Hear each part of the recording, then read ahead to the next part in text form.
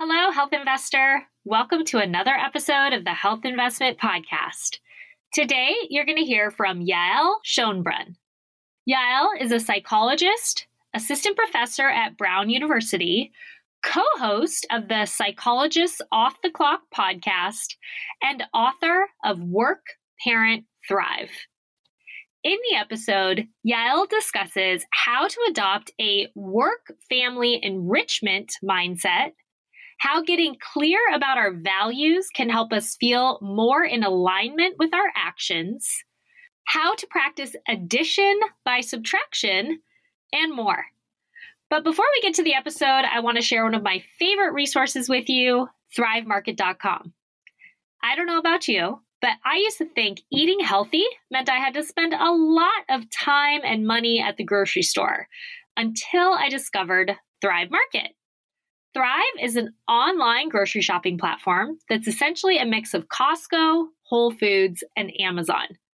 Since Thrive delivers groceries directly to your door, they're able to cut out all middle people and heavily discount their inventory.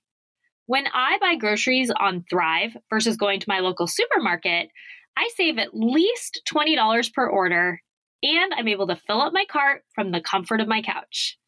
To read my full Thrive Market review, steal my shopping list of over 150 items, and save additional money on your first order, visit thehealthinvestment.com/thrivemarket, or just click through the link in the show notes. All right, it's time to hear from Yael. Enjoy!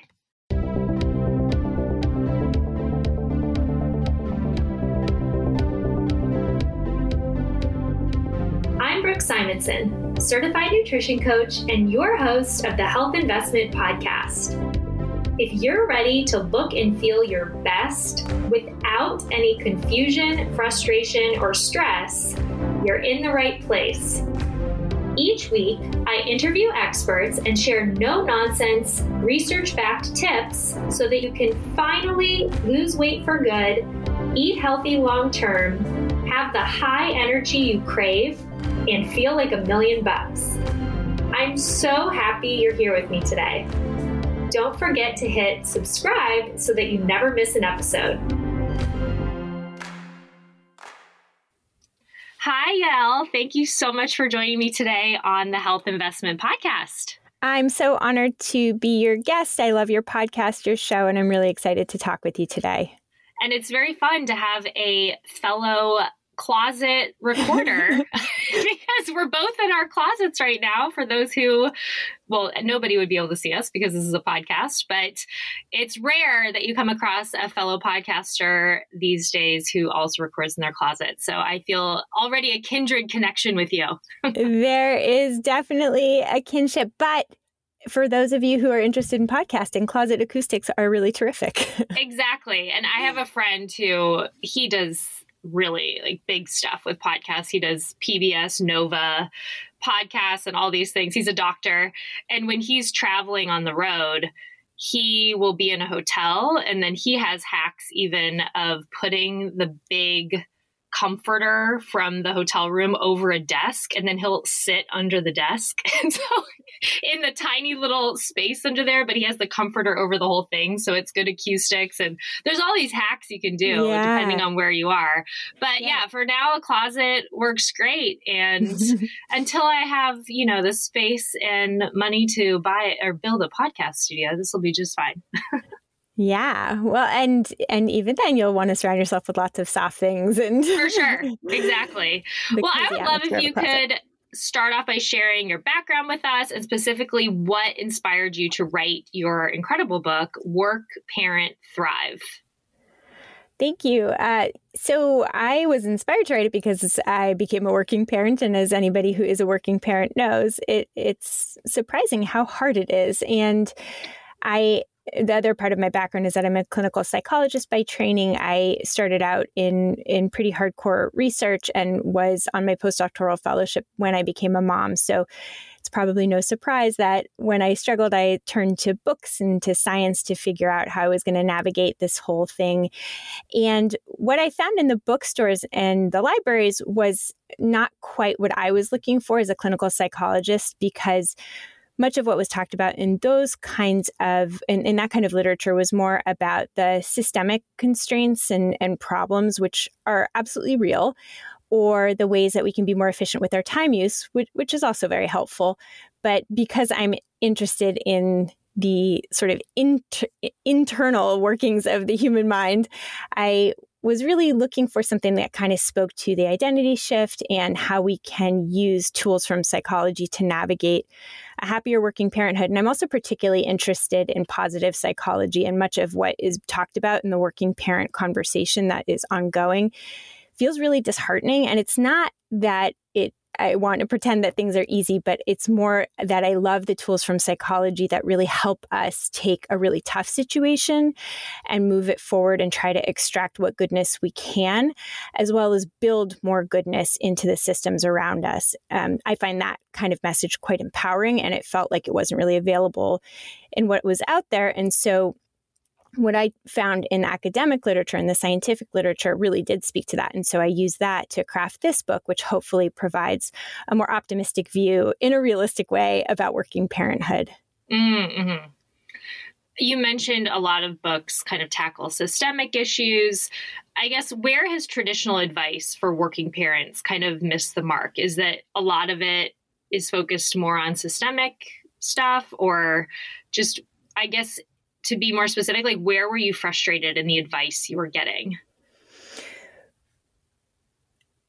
It is that it is more systemically focused, which I think from an individual just going about their day feels pretty disempowering, because if you're not actually a policymaker, it feels like there's very little that you can do to create family leave or to create different kinds of workplace infrastructure.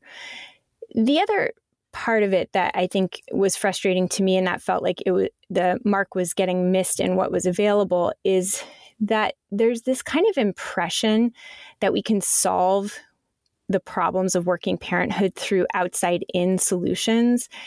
And again, from my perspective as a clinical psychologist, that just didn't seem quite right to me. And if you think about it from this more peeled back perspective, if you are somebody who inhabits lots of demanding roles and you care about those roles, there's something that's just fundamentally inevitable about feeling some conflict from time to time, feeling a tension between those roles, because we care to show up for our kids and our families, and we care to really dedicate ourselves to our jobs. And inevitably, we're going to feel tension between those roles. And it's not really the fault of the system at some level that we're going to feel that. And so pretending or sort of tricking ourselves into thinking if only we had a better system, then we wouldn't feel the pain, I think is a mistake and sets us up to feel constantly frustrated. And then when, there is progress in the outside world and we're still frustrated, the danger is that we then blame ourselves, which is also problematic. And so taking this more psychological point of view, to me, is really helpful to kind of disentangle what part of it is the system that's failing us, and then what part of it is just fundamentally human. The other part that is really important to me, and hopefully comes through in the book, is that the tension is not all bad. And in fact, I draw a lot on Eastern philosophy, in particular Taoism. And there's this idea, and most people are familiar with the symbol of yin and yang. And what that symbol represents is that forces that we often think of as being in conflict with one another actually exist in really complementary ways. So you might think of predator and prey being in conflict, but actually the tension between them keeps environments and ecosystems in balance, in harmonious balance. The same thing is actually true, and this is something we know from the academic literature, that the tension between our roles actually helps us create more balance and harmony in really surprising ways, and in ways that we can actually take advantage of. So back to your original question about what are the ways that the advice for working parents miss the mark, it sets us up to try to achieve something that may not be achievable. And as we try to achieve it, we might miss out on the ways that tension can actually serve us in really advantageous ways. And I look forward to diving into that. I know you talk about how that parents can benefit from reflecting on how their two roles kind of complement each other. But as you're talking about this tension, do you find that women feel this more than men, or do both sexes really feel this? I hear about it. I hear it spoken more about women, but maybe that's just because I'm a woman and that's the lens through which I see the world. But do men feel this too, or is it mostly women? I think there is a stereotype that is somewhat true, but also gets distorted a little bit. So I do a lot of couples therapy. That's my clinical specialty. And when I get heterosexual cisgender couples in, I often find that both partners are feeling tension just in different ways. And if you sort of think about it from a very stereotypical way, there's a lot of guilt that women experience, and then there's a lot of financial pressure that men experience and also if men do take on more of the caregiving roles, they feel the stigma or judgment about stepping away from work. And at the same time, I do want to just acknowledge the real plethora of research that has been done that shows that women pay a higher price for becoming parents. They pay a higher price in their work lives. That is true as well. But it's so complicated. And I think there are certainly gender differences, but this is maybe a little bit of circumventing the question, but I just think there are more similarities than differences. I think that working parenthood is hard for everybody. Mm-hmm. Right. And maybe the tension is slightly different depending on your role or your job or your gender, but the tension exists. Yeah. And your relationship with your partner and the expectations that you have for your work life and the preferences that you have for how you engage in parenting life and the kinds of kids that you have and what their needs are and how much financial resources or support outside the family you have. There's just so much nuance and complexity to it. But certainly, it's hard for women, it's hard for men, it's hard for folks who have special needs, it's hard for people who have real inflexibility in their jobs. There's so many factors that play into it. Mm-hmm. So getting back to that tension and how really, if you view your two roles as being able to enrich each other, I'd love to dive into that. Can you elaborate what you mean? So I don't know, maybe we just take a role in HR. Somebody, let's say a woman has a role in HR. How would she kind of see that role in HR as benefiting her role as a mother and vice versa?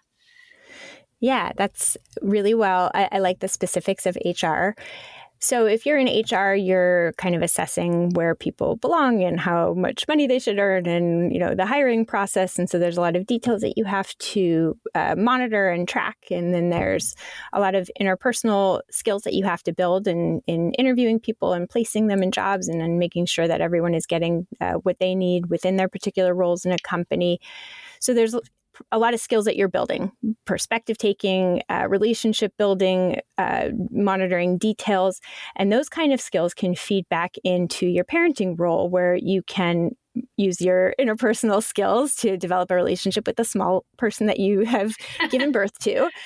And you can also teach them how to track lots of information. That kind of management is a really important and useful skill throughout the development of a child, so that they can manage their schoolwork and make sure that all the things that matter to them are things that they're not dropping the ball on. The other thing more generally that is useful to think about in terms of how skills transfer back and forth between work and parenting roles is that if you are stepping away from parenting to go to work, you're managing multiple roles, you're actually showing your child that there is a tension in a full life of managing different roles that are demanding on you. So even that sort of zoomed out version of modeling for your kid can transfer back to them in really beneficial ways. So the question that you're asking to is more generally what I call the skill transfer effect. And just broadly speaking, it kind of gets to this idea that whatever role you're in, you're building skills. And we can ask ourselves, in what way does the skill that I'm building in this role feed back into my other one in beneficial ways? And again, I love that example of HR. But whatever job you have, if you're listening here, you can ask yourself that kind of question. And there are so many unique and wonderful ways that our jobs can help us parent more skillfully.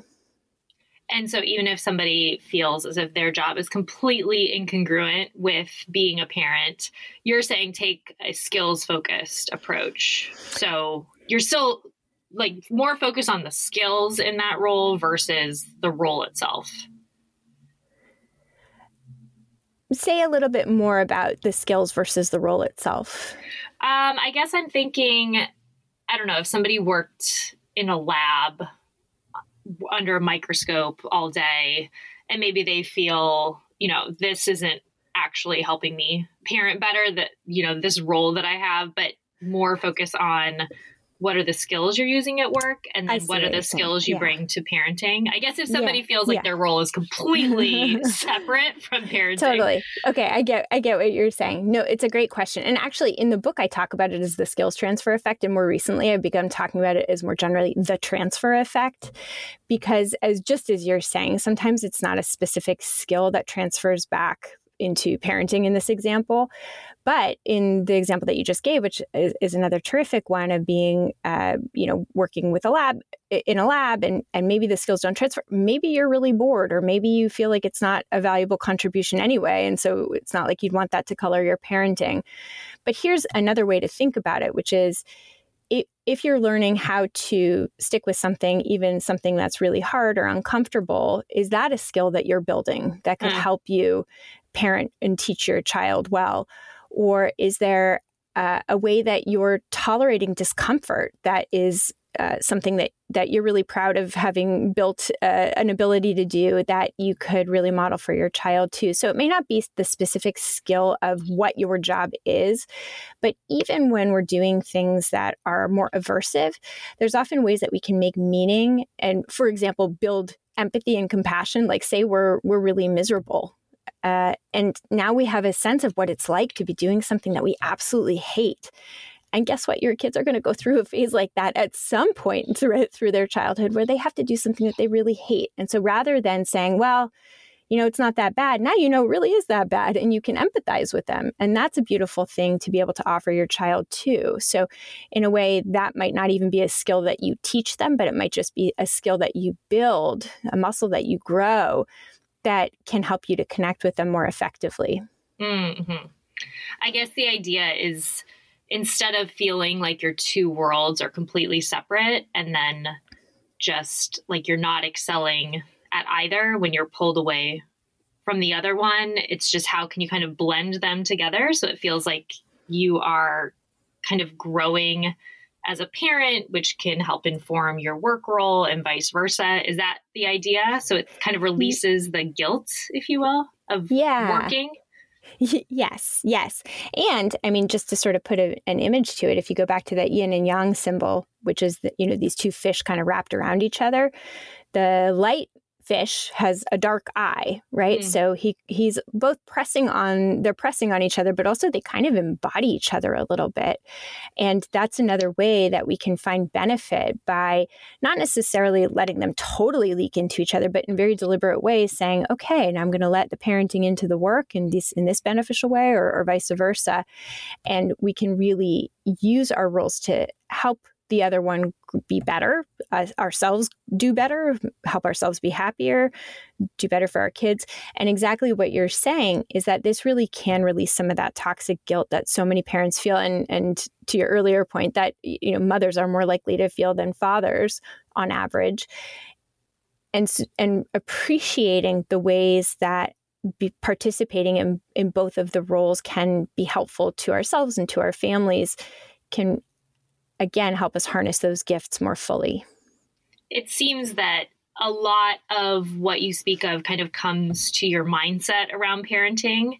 And so how you were talking about the other parenting books you were finding, and it was all kind of these external solutions where you're turning more internally and how you view your job and how it can enrich your parenting life. And if you kind of do that work internally and on your mindset, it can have really great rewards.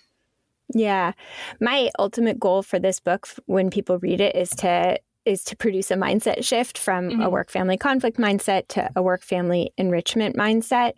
And that seems like small potatoes. Like if you are struggling in your working parenthood, how does thinking differently or having a different mindset help you much?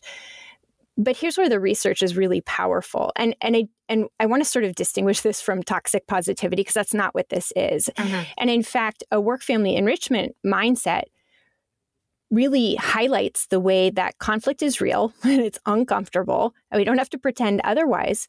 But what's helpful is to learn how to relate to it in ways that are helpful for us. Sometimes what we need to do is have tremendous self-compassion because a situation sucks. Like it's really unfortunate that we have to go to work and miss our kids' really important dance recital. Or it's really frustrating when we get called out of an important meeting that could have been linked to a promotion to go pick up our kid who was exposed to COVID. That there's, in some ways, like, we don't need to make that into a positive. It sucks, and we can have self-compassion. And with this kind of enrichment mindset, we can get curious about the ways that those difficult moments and the difficult and uncomfortable tension that just generally exists can help us out. And again, the social science in a variety of areas, both in terms of skill growth and creativity and rest and happiness and stress management, can teach us how to most strategically take advantage of those crappy moments, and also to grow in particular ways where our roles and our individual happiness is better served. We've both used the term guilt. Is parent guilt something that you think is inevitable, or do some people experience it more than others? What's your experience with that? I love that question. I believe parent guilt is a little bit inevitable, but I have heard people say that they don't experience it. But to me, that might just be a semantic thing. Most of the emotions that we experience as humans are ones that are pretty universal. And guilt is an emotion that exists for most people because it is a relationship protecting emotion. And we are social creatures. And so protecting our relationships is of the utmost importance. We're just wired that way through evolutionary, mechanisms that have occurred over centuries and centuries and millennia, really. Functional emotion researchers study why we have particular emotions. And again, guilt is built in to protect our relationships from either harm that's been done or harm that we anticipate being done. So it kind of orients us to how we can be most effective and careful with our relationships to people that we care about, or even to roles that we care about. And so to some extent, if you care about your kids, which I presume you do, parent guilt might be inevitable, but we don't have to sort of succumb to it, because we have lots of emotions that cue us to take care of something that sometimes is more helpful and sometimes is less helpful. So I tend to, for example, be a fairly anxious person. So my little smoke alarm of anxiety goes off a lot.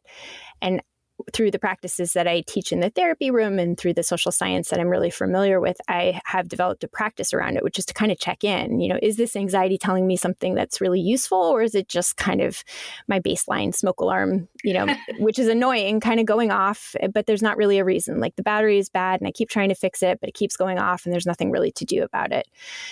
Guilt, I think we can think about in the same way. And there are some additional tips that we can use, because parent guilt is to cue us to take really good care of our kids. And again, it's a hangover from pre-modern times where if we didn't do that, our kid would be in serious mortal danger, right? If we weren't really attentive to where they were and how they were doing, then they could easily be eaten by a predator or taken by the opposing tribe or whatever. But in modern times, guilt often is that smoke alarm that cues us, but not necessarily in helpful ways. And in fact, guilt can actually cause us to parent in quite ineffective ways. There's really interesting research, and many people are sort of aware that we live in this culture where we're kind of constantly prompted to do this intensive parenting, like be always monitoring, make sure your kids are always being enriched, always check on how they're feeling.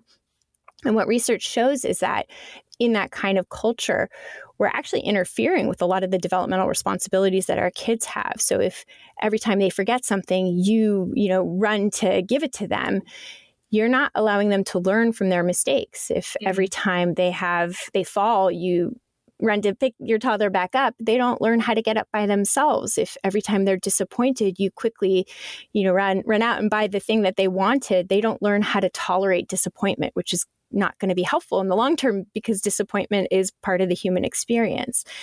And so when we pay too much attention to guilt, we can act in ways as parents that are really well-meaning, but actually obstruct healthy child development. And for that reason, it's useful to kind of do the same thing with guilt that I do with my anxiety, which is to kind of pause, to notice it, and to ask, is this guilt prompting me to act in ways that are going to protect this relationship in helpful ways?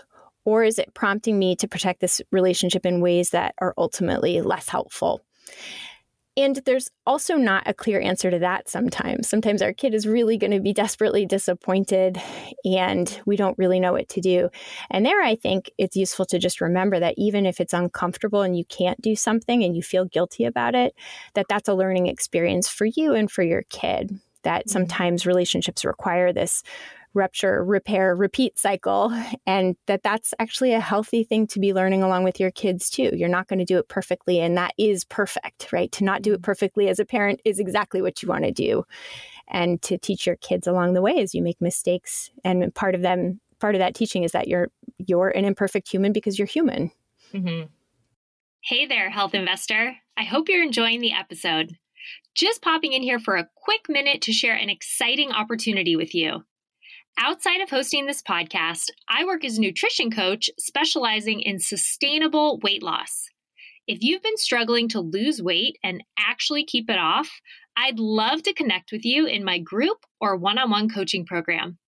Unlike restrictive, hard-to-follow diets that only provide short-term results, I help you adopt science-backed habits and an everything in moderation mindset so that you can lose weight permanently, feel completely in control of your cravings, have steady energy throughout the day, and stick with healthy habits long term. To learn more about my coaching programs and apply to work with me, visit thehealthinvestment.com or follow me on Instagram @thehealthinvestment. Now, back to the episode. I hear the phrase, I'm sure we all do actually, work-life balance, thrown around a lot for parents and non-parents alike. Is this something specifically for parents that they should be aiming for, or is there kind of a way of thinking about it that you prefer? It is a term that's thrown around a lot. I don't particularly like it, and I'll tell you why, because I think balance really, to me, identifies an outcome. Like we have achieved balance and it's almost like we're done with it. It does not work that way. I mean, balance, if you think about the metaphor that I like is skiing down a hill, you don't balance and then be done with balance. You're constantly shifting your weight. And as you hit a icy patch, you're going to have to, move your body differently. And if you're going through the trees, you're going to have to take a different kind of care. And if you're going through deep snow, or if you fall down, you're going to get back up. And so balance is this process. And I see working parenthood as very much a process and not an outcome. So it is more useful to kind of consider what does each role need and how can they help each other out moment to moment, day to day, and developmental phase to developmental phase, rather than thinking that you can or should be able to achieve some kind of permanent balance, which is simply unrealistic. Does that make sense? Yeah, for sure. So I guess instead of work-life balance, you're aiming for work family enrichment. Yeah. Oh, work family enrichment, right? That phrase you said. I like that. Yeah. Yeah. To me, I think that's more of a processy kind of term. And again, it's something that you can be thinking about even when things are hard. So just if you're off balance, that's okay. You can still think about, okay, how can this help me in the roles that I care about, even in this tough day?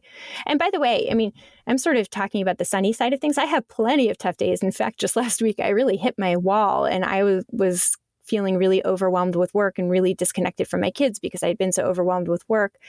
This is just a part of the phase, but what's so helpful to me and to people that that I've convinced to adopt this mindset, is that you can take that as information. Okay, how do I want to grow from this? And it's very much like that fixed mindset versus growth mindset idea that many parents are familiar with from the research of Carol Dweck, where just because things are hard, like if you have a student who really hates math and feels unskilled at math, if they have a fixed mindset, they'll say, oh, I can't do math. Or if you have somebody really good at math, they say, well, I was just born this way. And that's well and good until you hit a tough patch. It's good for the person who thinks they're skilled. But for the person who thinks they're not skilled, it's kind of like they're done before they even started. Whereas with a growth mindset, somebody who says, I'm not really good at math, but I can always learn to and grow and be better than where I started. Or somebody who is good at math, who bombs a test, says, oh, well, I guess I didn't know something on, that was really important in that exam that I could, go find a teacher or practice or figure out what it was that I misunderstood about the way the question was asked, and I can do better next time. And that's kind of what I am seeking for people to think about with respect to working parenthood, that when things get tough, you're allowed to say that sucked and I really missed the mark and I'm feeling pretty crummy. But with that enrichment mindset, you can then ask yourself, okay, where do I want to go from here? Where I am right now doesn't have to be where I'm at next week or next year, so long as I really am thoughtful and curious and use science and various other skills that I know are helpful to help me progress, in ways that matter to me. You used the word phase when you were talking about your really challenging work week. Do you remind yourself in that week, this is just a phase, this too shall pass? Like, is that kind of language helpful? Yes. I would say that comes up for me and I find that helpful. As in general, I think that recognizing that when we have big feelings, that they are time limited and they always pass, and that when you're in them, it doesn't feel that way. I think that is a really useful reminder. I also really I'm there's sort of like learned helplessness where you feel like, okay, it'll pass, but I don't have control over it. And I'm really into learned hopefulness, which is this idea that this really feels bad and I'm allowed to feel this way, but also what do I want to learn from this experience and how do I want to do it going forward so that I mitigate my risk for feeling this way, or at least make the time span that I feel this way a little bit less, or even that I'm able to recover from it more efficiently. I can't remember where I read it recently, but it was probably on social media, for being honest. It was probably on Instagram. I'm right there with you. Yeah, I know. It's so hard these days because I'm like, oh, I saw this one thing, but I don't remember where. But I think it was a psychologist, if I'm remembering correctly, saying something about how when we're in a really challenging stage of life, time just really feels like it slows down and that it's lasting forever. But then 2 years from now, if you look back on that, it seems like it was just a quick blip on the radar and it wasn't that long at all. And that was just very helpful for me to think when we're in these really challenging phases. I mean, it does kind of feel like time slows and you're in quicksand and it's never going to end. But I guess for myself, just always reminding myself that it will eventually pass. But I like your kind of addendum to that we also try in that to learn and, how, when this comes up again in the future, can I kind of mitigate the stress or awfulness if I learned anything from this that I can apply to the future, if and when it happens again. Yeah, 100%. And I love that Instagram finding that you're pointing to. I haven't seen that one, but I'll have to look for it. But there is research, in this, for example, research on flow shows that when we're really, in the zone and, enjoying ourselves and feeling alive and the challenges are just right, not too much, not too little, and we're feeling really engaged, time like flies. An hour feels like a moment. And the opposite is true, too, that when we're playing Candyland with our kids and we're bored out of our minds, or when we're doing a work test that we absolutely detest, or having to collaborate with a colleague who we just don't like, time feels like it is just moving like 1 second, is 1 hour, takes, a day.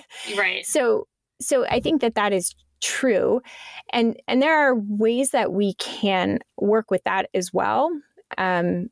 Again, part of it is self-compassion, that if you're having a rough time, it's actually quite helpful, and research shows this, to offer yourself some self-kindness, to allow yourself to feel that way, and to connect to a common humanity, that you're not the only one who hates their job or who feels bored out of their mind or totally frustrated in the parenting sphere.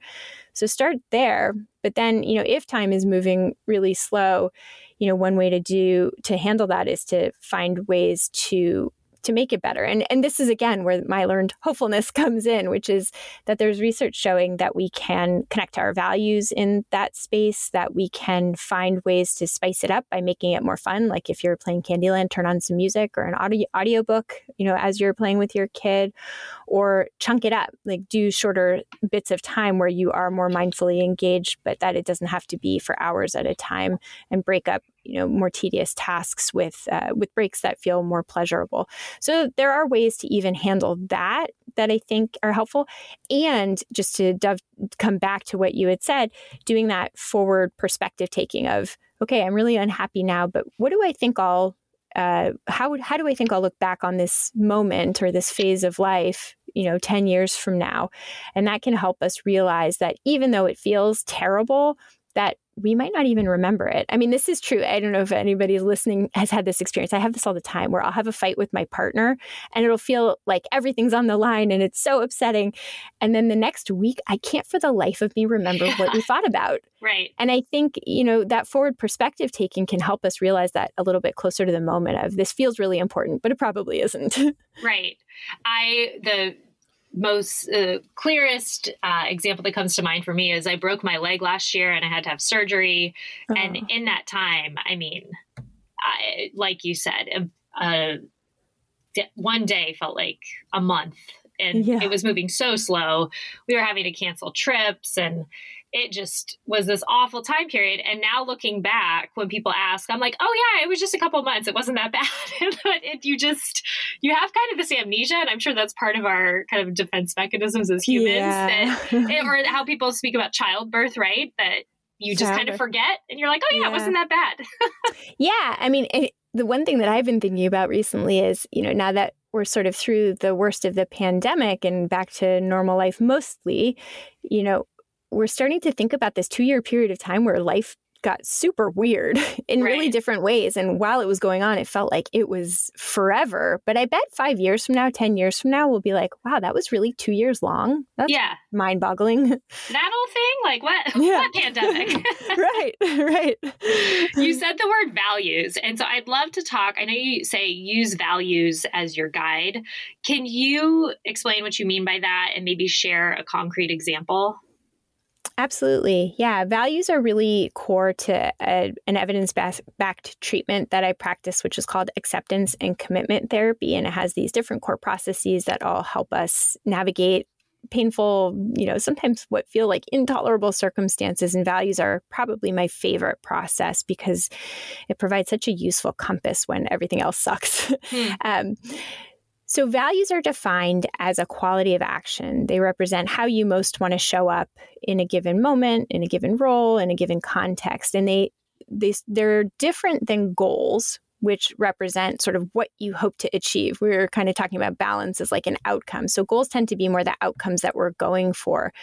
And if you think about the metaphor of trying to get to the top of a mountain, the goal would be to get to the top of the mountain, whereas the value would be how you show up for the journey moment to moment.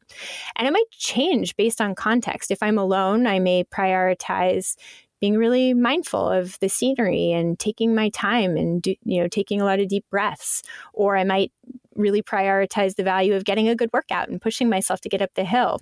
If I'm with my best friend, I might value connecting, but I might decide to connect quietly and really listen to, listen to the ambient sounds, or I might prioritize listening to our chatter and really connecting and catching up.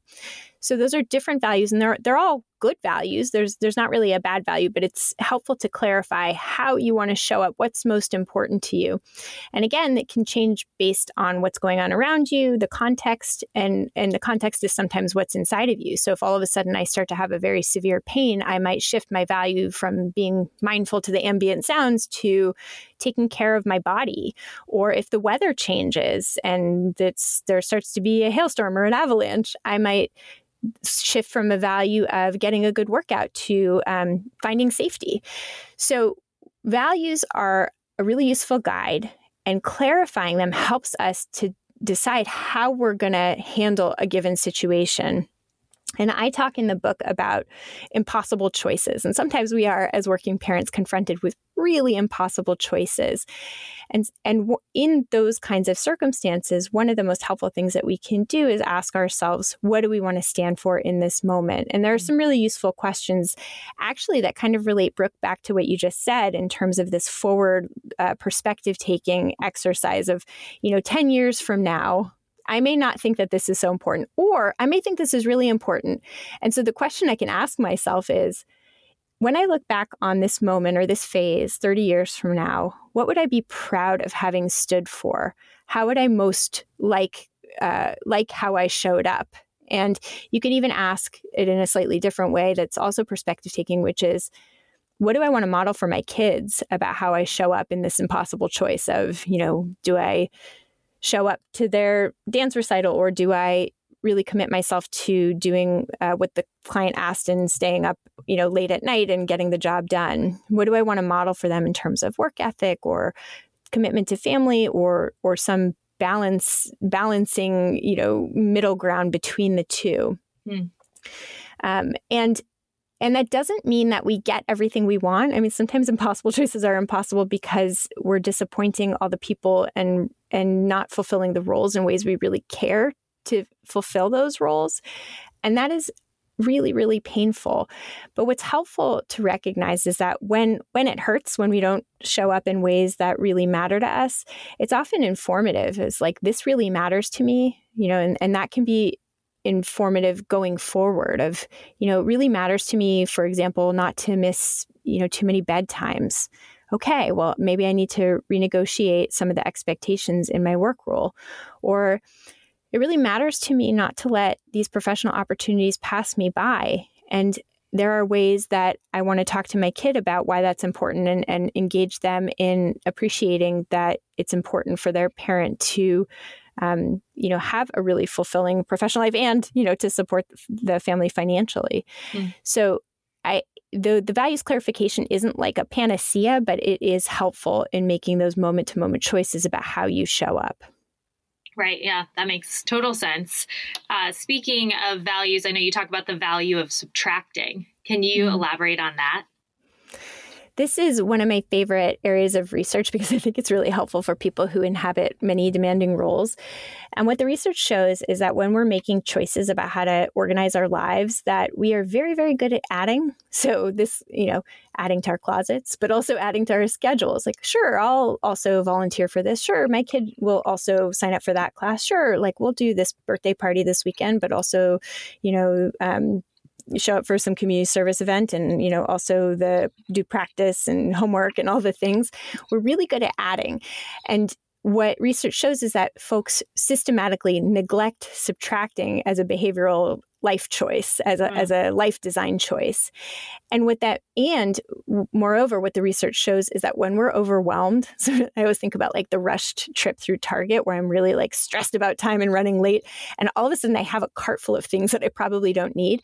Well, the research backs that up. When we're overwhelmed, when we're feeling cognitively tasked, we're even less likely to consider subtraction. We're even more likely to default to adding stuff to our calendars. And so what that research points to is that we have to be pretty deliberate, especially if you're a really busy, overwhelmed person, about taking things off our plate that are not serving us. And values fit in because they can help us clarify what is really important and what is less important. And what I recommend to people is to get pretty habitual about the practice of subtracting, recognizing that it isn't going to be something that happens automatically. Our brain does not default to subtracting, it defaults to adding.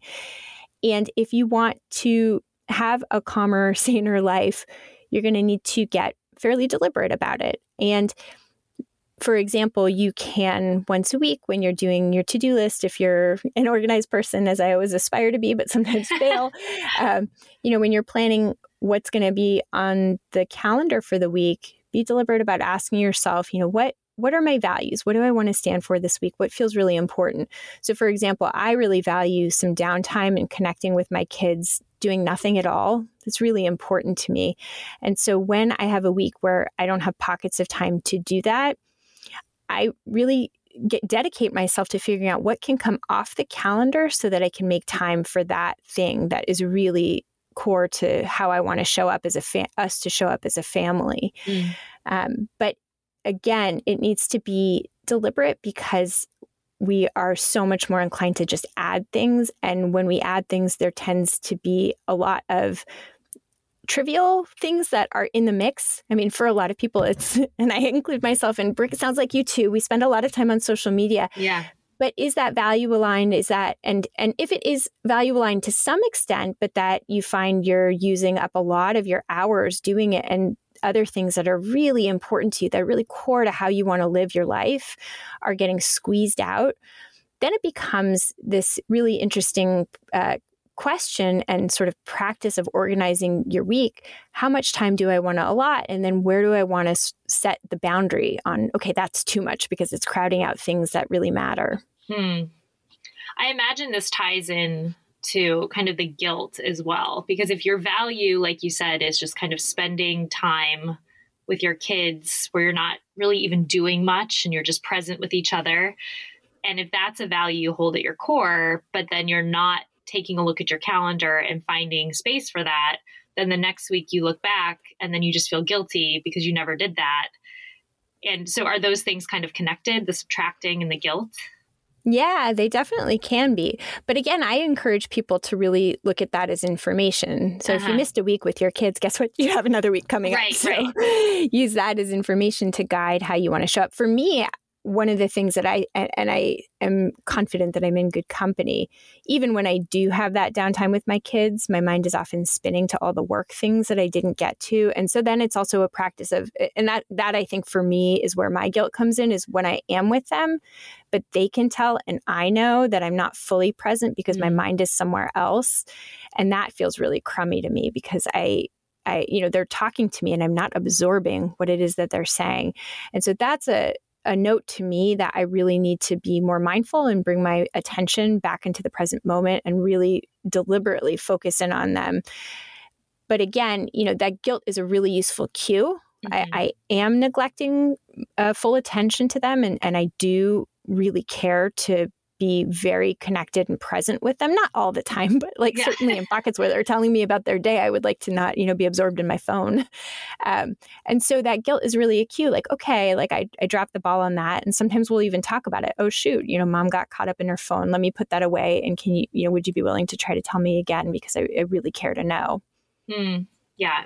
So much of what you're saying, I think you kind of lead with compassion in the way you treat yourself. And I think maybe it can be tempting to just kind of beat yourself up as a parent.